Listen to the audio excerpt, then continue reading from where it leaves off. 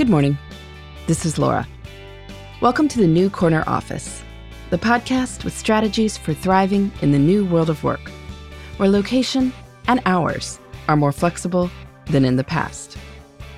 Today's tip is to create a later list. Whether you're working in an office or remotely, it can be easy to get distracted. But the nature of the distractions are a little different. When you're in an office, you might be trying to write a report, but you realize you need a particular statistic. So you go searching for it online. But then once you're there, you start checking headlines and whoops, there goes your focused work time. This can happen at home too, but there are additional distractions that masquerade as productive activities. You start writing that report, and then you remember that you need to check if the hamburger made it out of the freezer and into the fridge to thaw for dinner. So you pop up to go check, and then you see that the kitchen is messy and whoops, there goes your focused work time. Fortunately, there's a good way to fend off these kinds of distractions and create time for focus in any sort of workplace.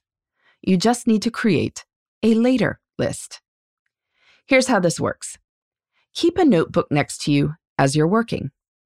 Then, whenever a thought occurs to you of something else you need to do or to find, write it down on this later list. That way, you won't forget it. Indeed, you should designate specific times during the day to look at your later list, so your brain trusts that you absolutely will deal with anything on it. This gives your brain permission to get back to the business at hand, secure in the knowledge that the meat will be out of the freezer in 30 minutes. That's still enough time to defrost by dinner, but you won't have ruined your concentration. Now, to be sure, sometimes our distractions appear to be wise forays away from our project.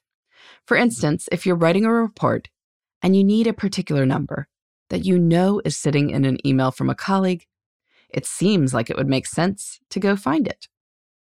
But when have you ever found one thing in your inbox and then completely stopped looking at it?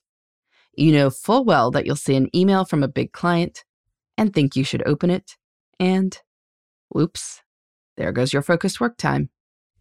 So here's a trick that journalists use.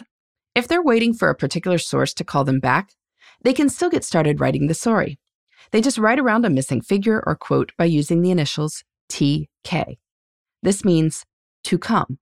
The K is a funny way of abbreviating the word come. You don't need to worry about the origins of that. But the point is that you can stick in the initials TK and then know that you will go find that statistic later. You don't have to let the lack of the exact statistic or quote stop you. You put finding the figure on the later list, and then you keep going, making the best use of your time.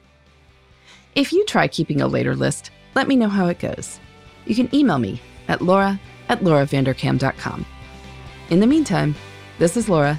Thanks for listening, and here's to succeeding in the New Corner Office.